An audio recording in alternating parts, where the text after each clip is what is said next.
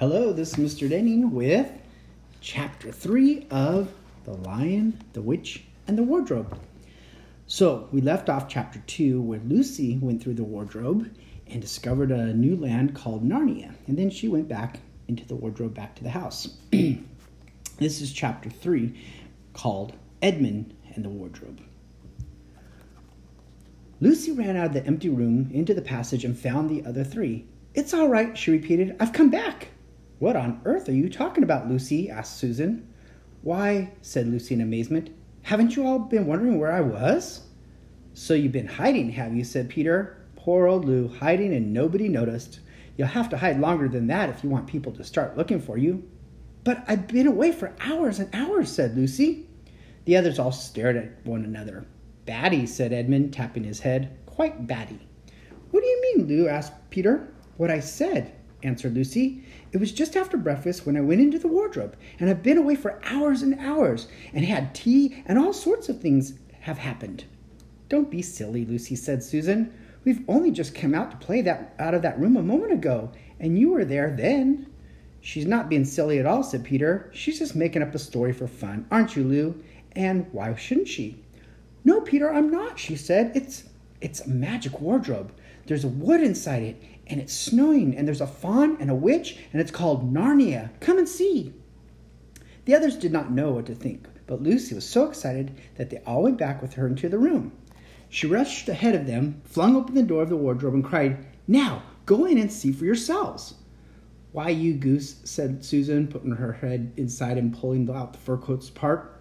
"It's just an ordinary wardrobe. Look, there's the back of it." Then everyone looked in and pulled the coats apart, and they all saw, Lucy herself saw, a perfectly ordinary wardrobe.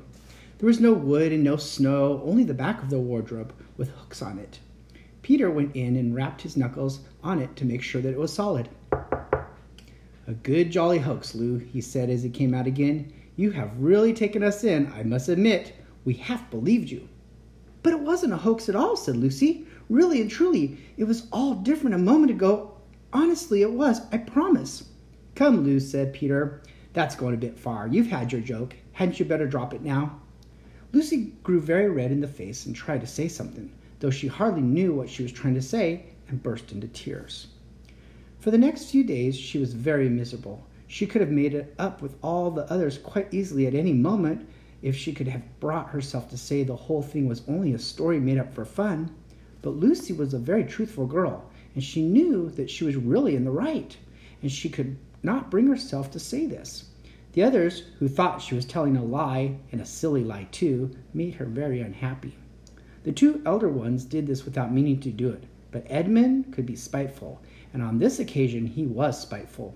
He sneered and jeered at Lucy and kept on asking her if she found any other new countries in other cupboards all over the house. What made it worse was that these days ought to have been delightful. The weather was fine, and they were out of doors from the morning to night, bathing, fishing, climbing trees, and lying in the heather.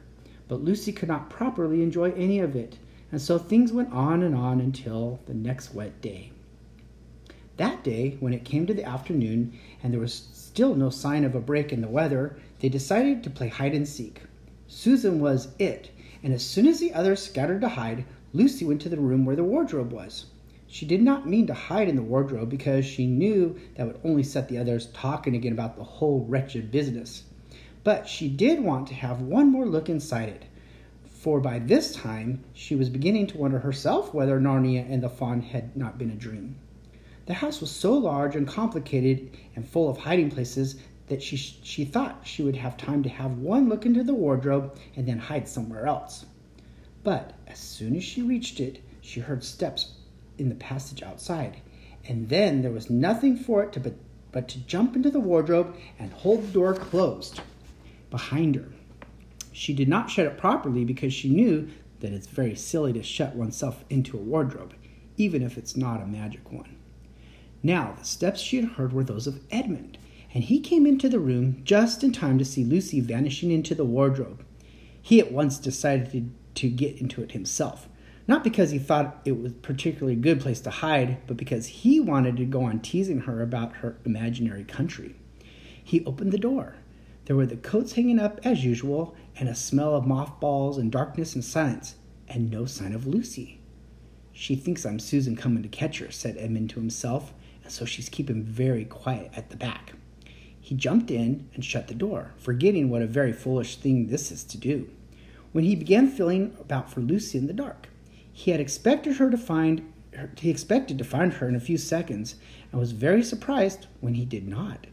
He decided to open the door again and let in some light, but he could not find the door either. He didn't like this at all and began groping wildly in every direction. He even shouted out, "Lucy! Lou, where are you? I know you're here." There was no answer, and Edmund noticed that his own voice had a curious sound. Not the sound you expect in a cupboard, but a kind of open-air sound. He also noticed that he was unexpectedly cold, and then he saw a light.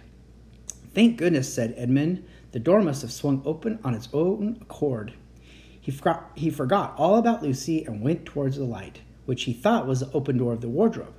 But instead of finding himself stepping out of the spare room, he found himself stepping out from the shadow of some thick, dark fir trees into an open place in the middle of a wood. There was a crisp, dry snow under his feet, and more snow lying on the branches of the trees. Overhead, there was a pale blue sky, the sort of sky one sees on a fine winter day in the morning.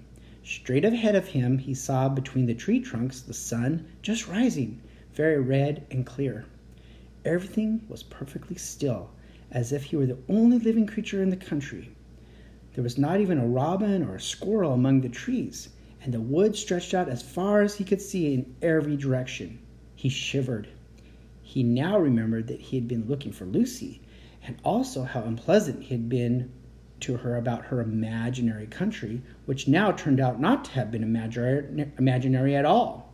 He thought that she must be somewhere quite close, and so he shouted, "Lucy! Lucy! I'm here too! Edmund!" There was no answer. "She's angry about all the things I've been saying lately," thought Edmund, and though he did not like to admit that he had been wrong, he also did not much like being alone in this strange, cold place. So he shouted again, "I say, Lou, I'm sorry I didn't believe you. I see now you're all right all along. Do come out, make it Pax." Still, there was no answer. "Just like a girl," said Edmund to himself, "sulking somewhere and won't accept an apology." He looked around him again and decided he did not much like this place, and had almost made up his mind to go home, when he had heard very far off in the wood a sound of bells. He listened, and the sound came nearer and nearer, and at last there swept into sight a sledge drawn by 2 reindeer. The reindeer were about the size of Shetland ponies, and their hair was so white that even the snow hardly looked white compared with them. Their branching horns were gilded and shone like something on fire when the sunrise caught them. Their harness was of scarlet leather and covered with bells. On the sledge, driving the reindeer, sat a fat dwarf who would have been about 3 feet high if he'd been standing. He was dressed in polar bear's fur, and on his head he wore a red hood with a long gold tassel hanging down from its point. His huge beard covered his knees and served him inside of a rug. But behind him, on a much higher seat in the middle of the sledge, sat a very different person, a great lady, taller than any woman that Edmund had ever seen. She also was covered in a white fur up to her throat, and held a long, straight golden wand in her hand, and wore a golden crown on her head. Her face was white, not merely pale, but white like snow or paper or icing sugar, except for her very red mouth. It was a beautiful face in all other respects, but proud and cold and stern. The sledge was a fine sight as it came sweeping toward Edmund, with the bells ringing and the dwarf cracking his whip and the snow flying up on each side of it. "Stop," said the lady, and the dwarf pulled up the reindeer so sharply that they almost sat down. Then they recovered themselves and stood chomping at their bits and blowing. In the frosty air, the breath coming out of their nostrils looked like smoke.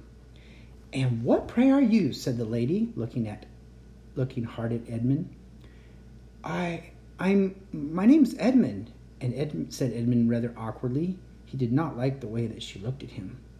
The lady frowned. "Is that how you address a queen?" she asked, looking sterner than ever. I beg your pardon, your majesty, I didn't know, said Edmund.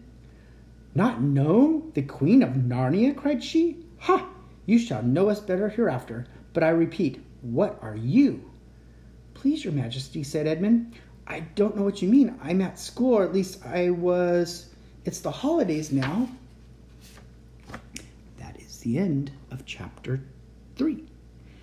Next time we'll see what else happens to Edmund in chapter 4. I hope you have a good night. How?